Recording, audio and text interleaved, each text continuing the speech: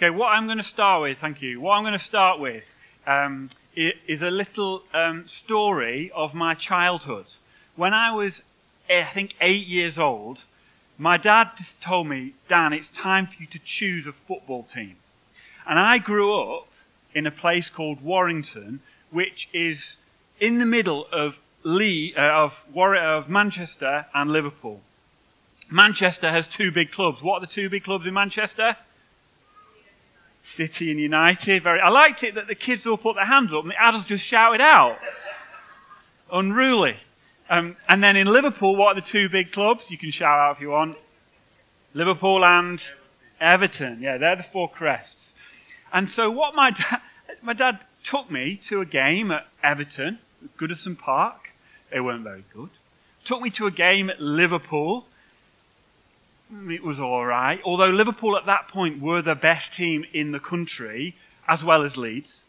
And then he also took me to Old Trafford. He didn't take me to what was then Main Road to watch Manchester City, and I'm really glad he didn't, because I chose to be a Manchester United supporter.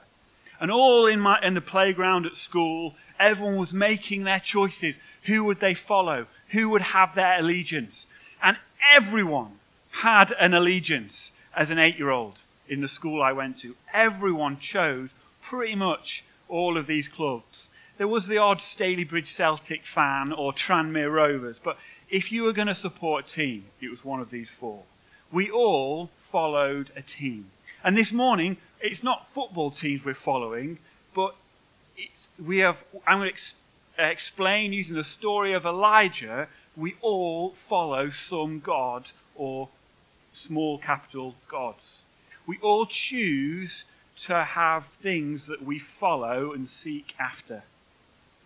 But let me set the context again, and I want all of Liftoff and Youth to the front. I need your help to tell this story of where we're up to so far. So once a month, for those of you who don't know this, we get our children in with us. They get to learn the things we're learning all together, and we benefit from them being here, of their enthusiasm and as they grow in their love for God.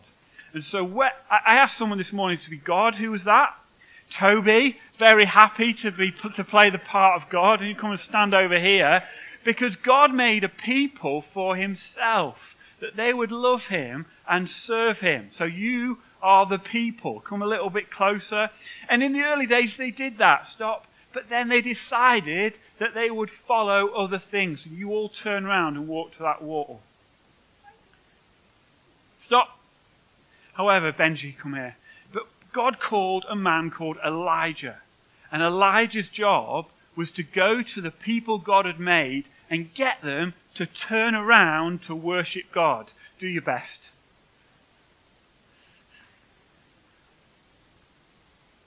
Okay, stop there. Elijah's success we've seen so far, it's not very significant. But God has taken him on a journey to teach Elijah. He is amazing. God is amazing. God's got a track record of providing. And he's going to show in this story that he has a track record of being an unrivalled God. Give these guys a round of applause. But Benji, you can sit down. Wait. Yep, go on. Hold on.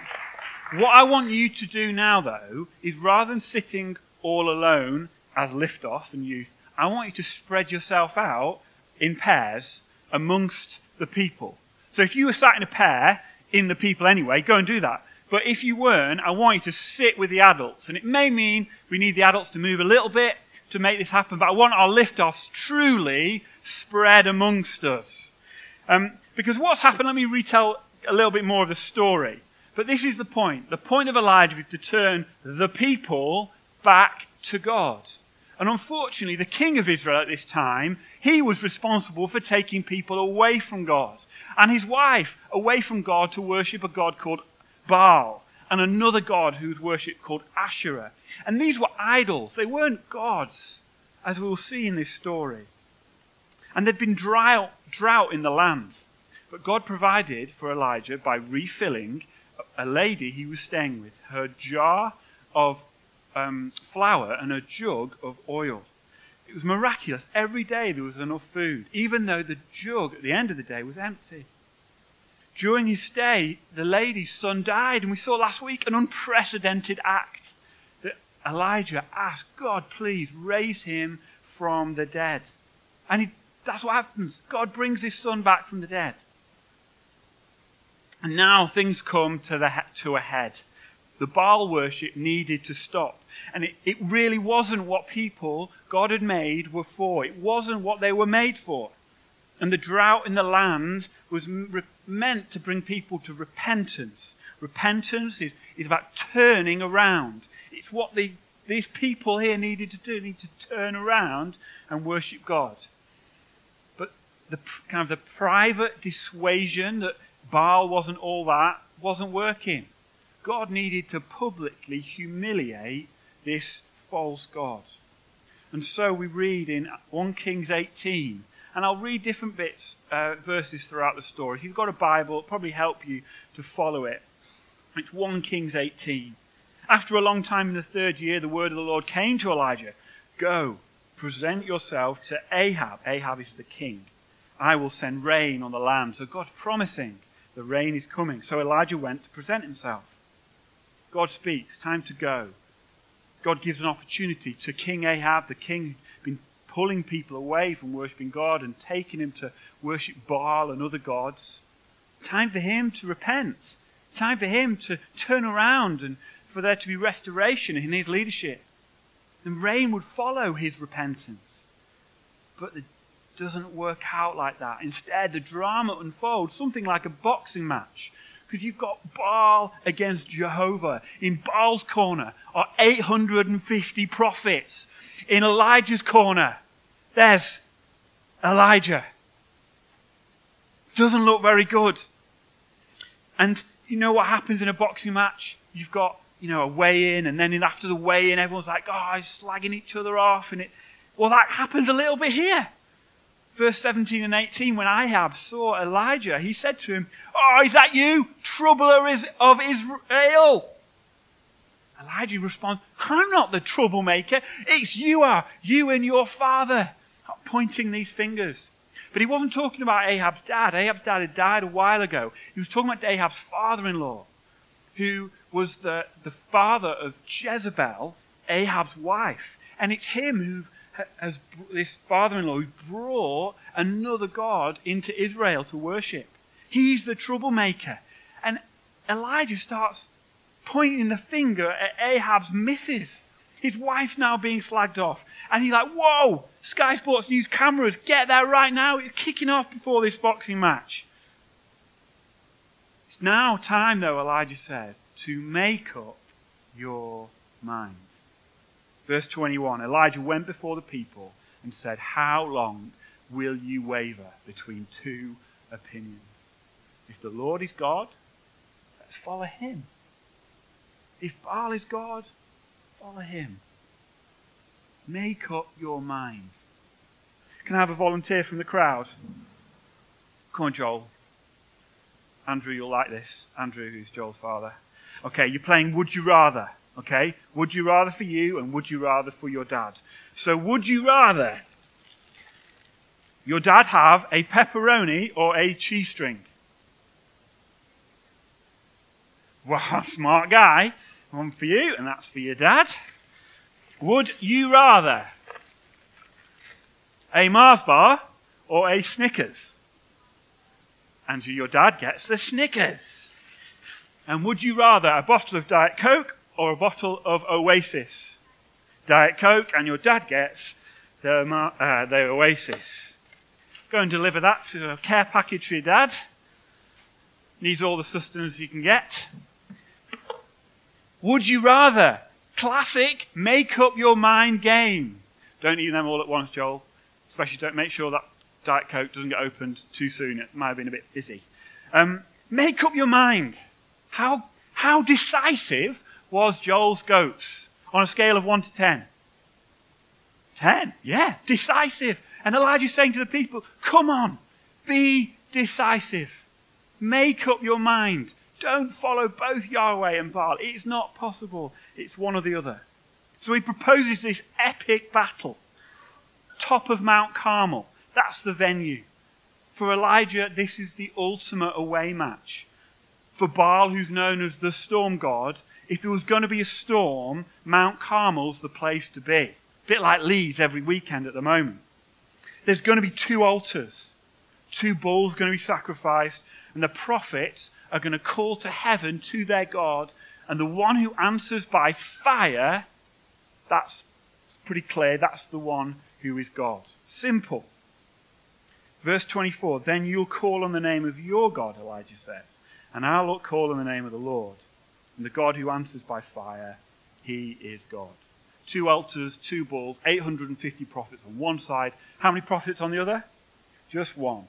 What's going on during this story is Jezebel, the queen of Israel effectively, has been killing the prophets of Israel. So Elijah's not the only one. He had there's a servant called Obadiah who had hid some of the Israelite prophets in caves, 100 of them. But there's really not very many who are willing to stand up on this kind of show. And it's Elijah who challenges the home team to go first. So their wood is laid on the altar. The bull is cut into pieces. 850 prophets. Call on God! Answer us, Baal! For 6 hours. They dance. They get louder. They cut themselves. They prophesy more frantically. And what happens? Does the altar get set on fire? What do you reckon? No.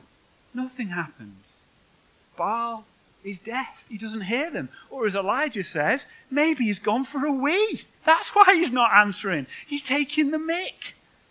They give up. Baal's not answering. There is no fire.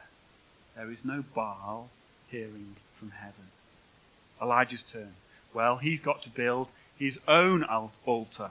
Because in those days, there was plenty of Baal worship going on. But on Mount Carmel, there was an old altar. An old altar that back in the day, Israel would have worshipped on. Or a man who followed God would have worshipped Yahweh, Jehovah, the God of the Israel people. It would have been far bigger than this, but he put 12 stones out. 12 stones representing the 12 tribes of Israel. What he's saying is, he's for everyone. This God is for everyone. And he put his wood down. And he dug a moat around the edge of his altar. And he said to his servants, pour on water. He had 4 jugs, and they did it 3 times. How many jugs of water went on the fire, or the wood? 12. Esther goes to Coburn School. They get it right at Coburn School. 12 jugs.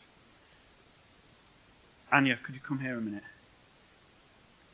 Would you pour that on my fire? And imagine Anya's got 11 of her friends all doing the same thing. Try and get it in the bowl, not on the floor. Yes, keep going.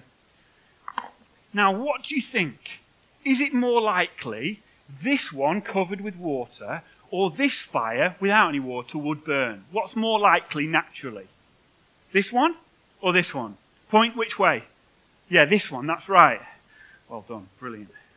Well, what happens as Elijah calls on Yahweh, Jehovah, the God of Israel, and he gets fire?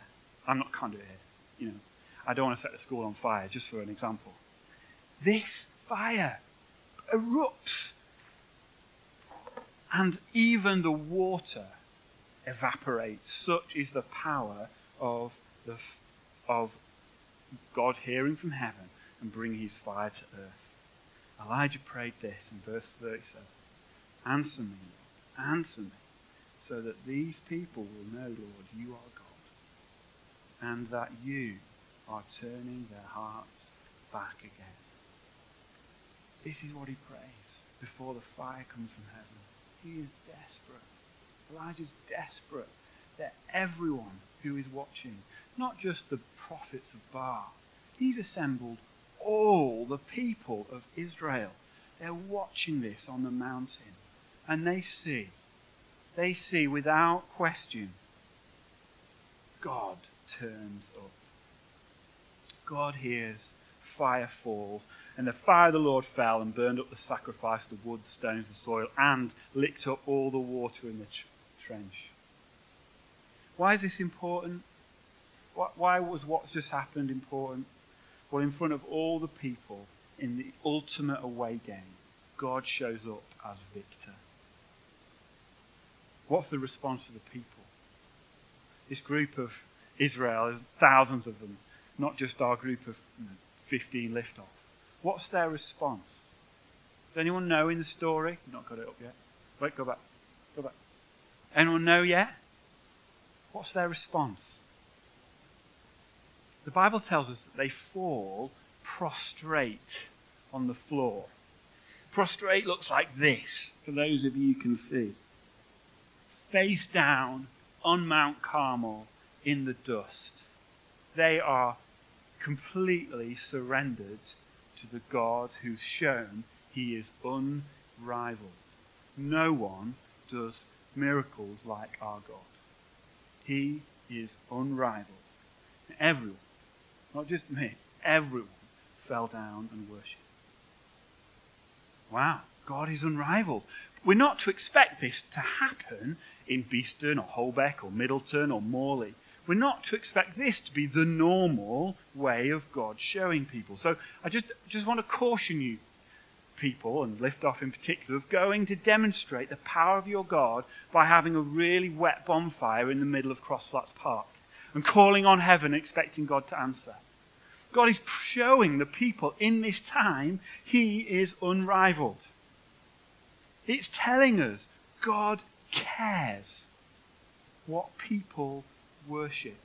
But today, people aren't worshipping Baal. At least, I don't think they are in the UK.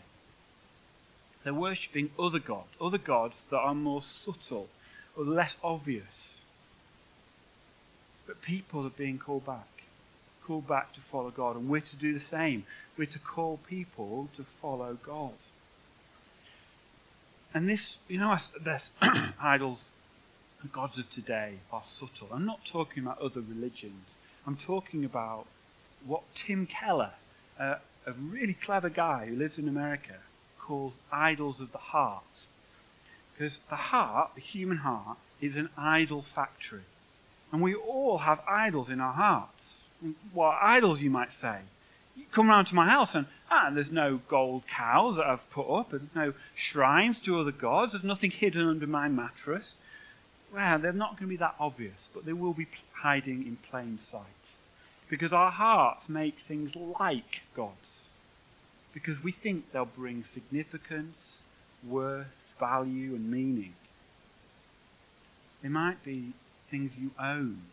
It might be the careers you have or want. It might be your friends. There's a chance there'll be the results you're trying to get in your exams. Or perhaps even your children are your idols. And the way that Tim Keller really helpfully expresses it, he says we make good things. All those things I've listed are good things. They're not evil. They're good things. But we make them idols when we make them ultimate things. We can't live without them. We can't gain our significance, security, worth and value without these things. We basically replace God from the throne of our lives and put these things up there instead.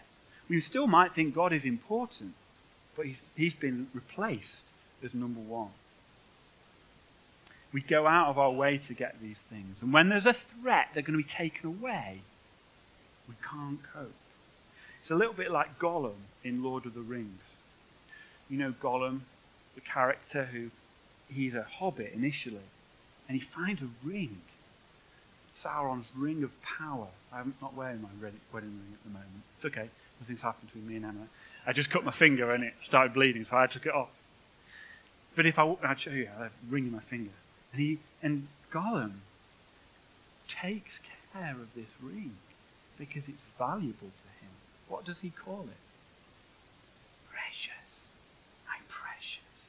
He's made a good thing into an ultimate thing. He's become enslaved by it. That without this ring, he's nobody. He must have it. And this ring forces him to put aside the values he'd have in his life. And he kills someone to get this ring. An idol is something we end up not being able to live without.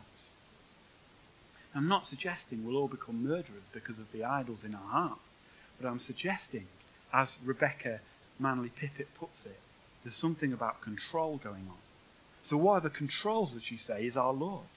The person who seeks power is controlled by power. The person who seeks acceptance is controlled by the people he or she wants to please. We do not control ourselves. We are controlled by the Lord of our lives. Can you see? Idolatry is setting our heart on something other than God. So how do we know what our idols are, I might hear you ask. And we're not going to spend a lot of time discussing this, but these are 4 ways that you might find out, if you don't already know, what the things you are beginning to idolize or in danger of putting above God. What do you daydream about? Or perhaps what do you think about when you go to bed? What's in your head as you fall into sleep? Secondly, what do you spend your money on? Or kids, what's the first thing you want to spend your pocket money on if you get pocket money? Where does our finance go? We'll reveal some of the things that are potential idols. How do you respond to unanswered prayers or frustrated hope? From the thing you really want you can't have, how do you respond? Well, if it's about not getting your way or not getting that thing, well, that might reveal something of what's an idol in your heart. And fourthly, what do your uncontrollable emotions tell you? I'm not saying any of us will have uncontrollable emotions that I'd like to point out, but we all know when there's some emotions in us that we just can't deal with in a rational way. This will help us tell what are the idols of our heart. And whatever we idolize will demand our time, it will demand our attention, it will demand our energy. And this demands over us will control us such that it has mastery over us. Let me just land this by just thinking about the idol of beauty, of wanting to be beautiful or wanting beautiful things. Because beauty is a good thing. And in the Bible, you read the whole of the Bible, you see beauty is given a good status as a pleasurable thing. But if you make it the most important thing in your life, you make it an idol. Think about our culture. We have people who agonize over their appearance. They spend excessive amounts of money on it, on their clothes, even on their body surgery. Whole industries of the fitness world have been given to this idolatry. And people are foolishly evaluating how much they matter because of what they look like. And the balance they've got wrong. Some people struggle to get out of the house in the morning because they're desperately unsure about what to wear because they idolize this beauty or idolize what people think of them, which comes from wanting to be beautiful. And you might go to any length to get it. But beware of making a good thing into an ultimate thing. Beware of being controlled by it. It, in this case, beauty, and maybe another idol going on for you. The lesson here, like the Baal, the idols of the heart, they will always disappoint. They're futile. They're not real gods. They shouldn't have mastery over us, like the fire that doesn't burn. The one we should follow is the God who is unrivalled, the God who sends fire from heaven. He should be the one who is in control of our lives. He is the one who is our true master. So what do we do about idols of the heart? If in that, the first thing is just have them revealed. So those questions may have revealed the idols of your heart. The Holy Spirit really wants you to turn and worship God. He's going to help us do this. He's going to help us displace. So to take where they are in the place at the moment, he'll move them so he can be on the throne. So first thing, recognize, reveal.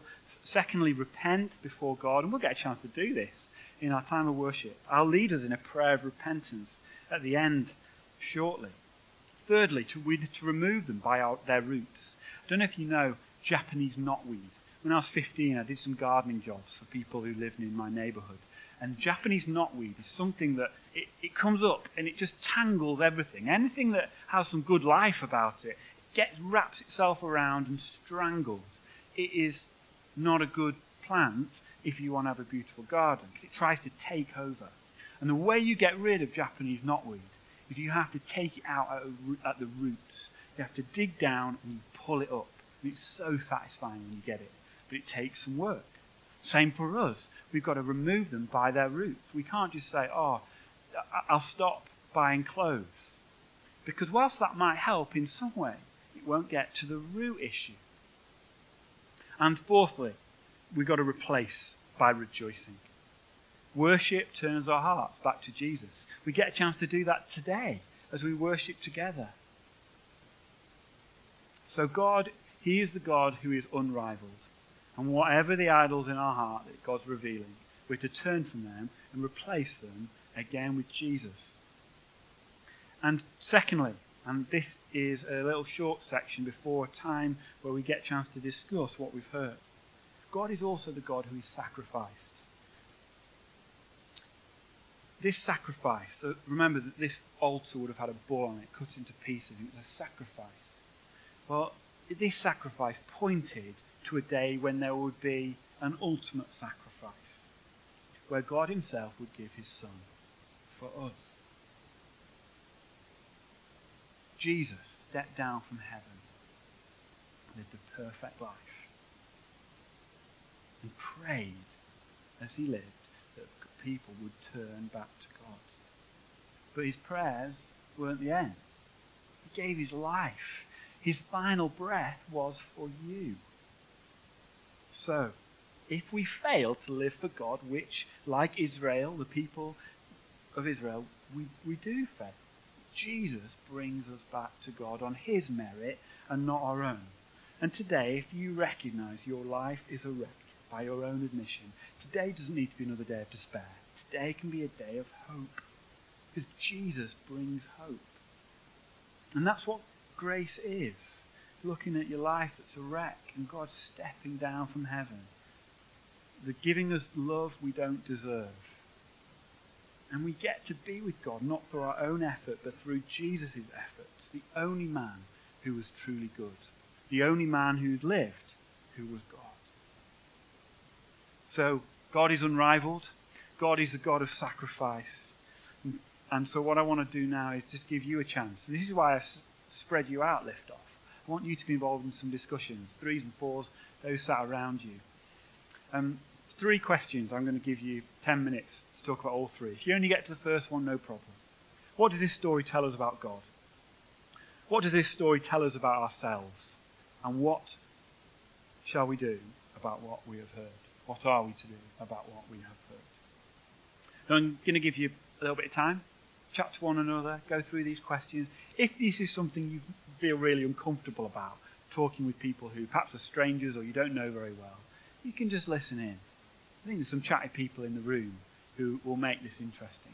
And if you kind of not quite sure what to do, just one of your group, just take a little bit of leadership, perhaps to move you on to the next question, and then I'll pull us back together shortly. Okay?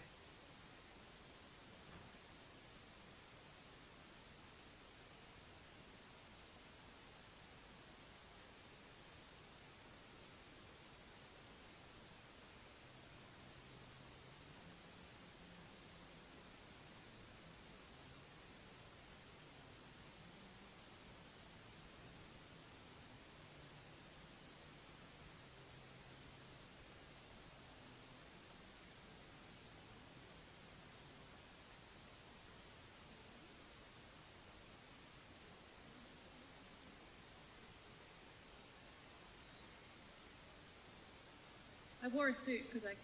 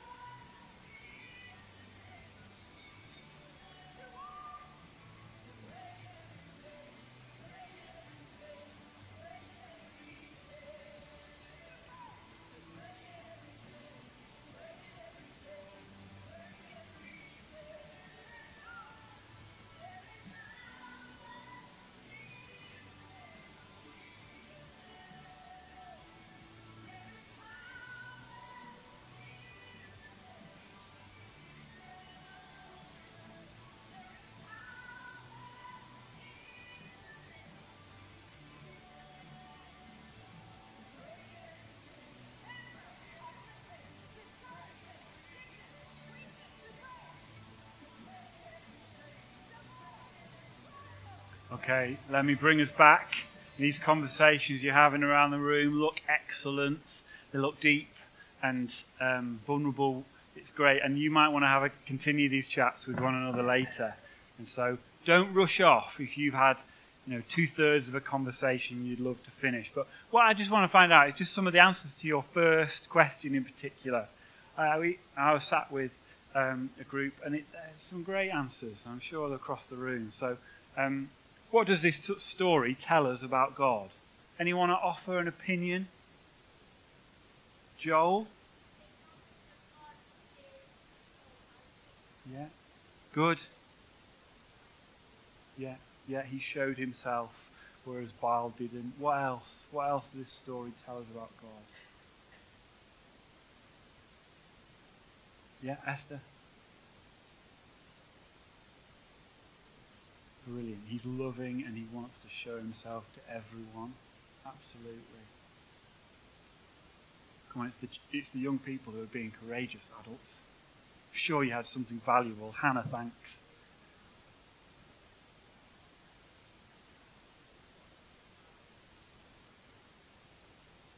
Yeah. So the story has a point. It's to help people know him. Yes, Joseph? Say that again. Yeah, he is the one God. There's no one else. There's no others. Go on, Joel.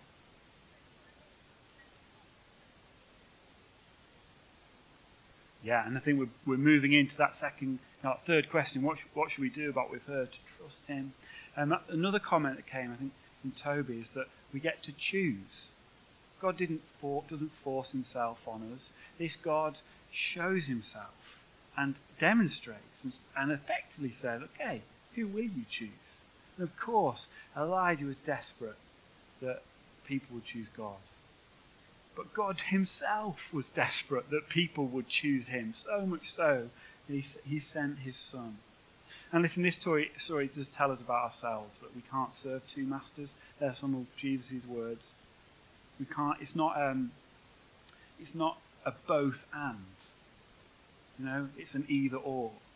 It's not, I can serve God and I can also serve, this thing that gives me security and meaning.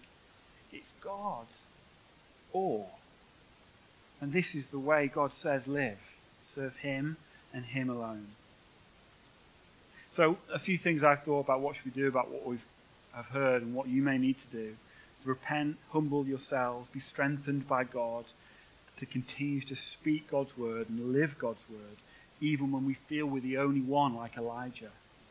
We're going to get a chance to rejoice in God now. Before we get the band up, just going to help us pray. So I've got a short written prayer that is on the screen. I want to give you a few moments just to read through it and reflect on it first. And then I'll pray it, and you can join in with your own voice out loud if you want, so it becomes a corporate thing. Or you can just read it as we go.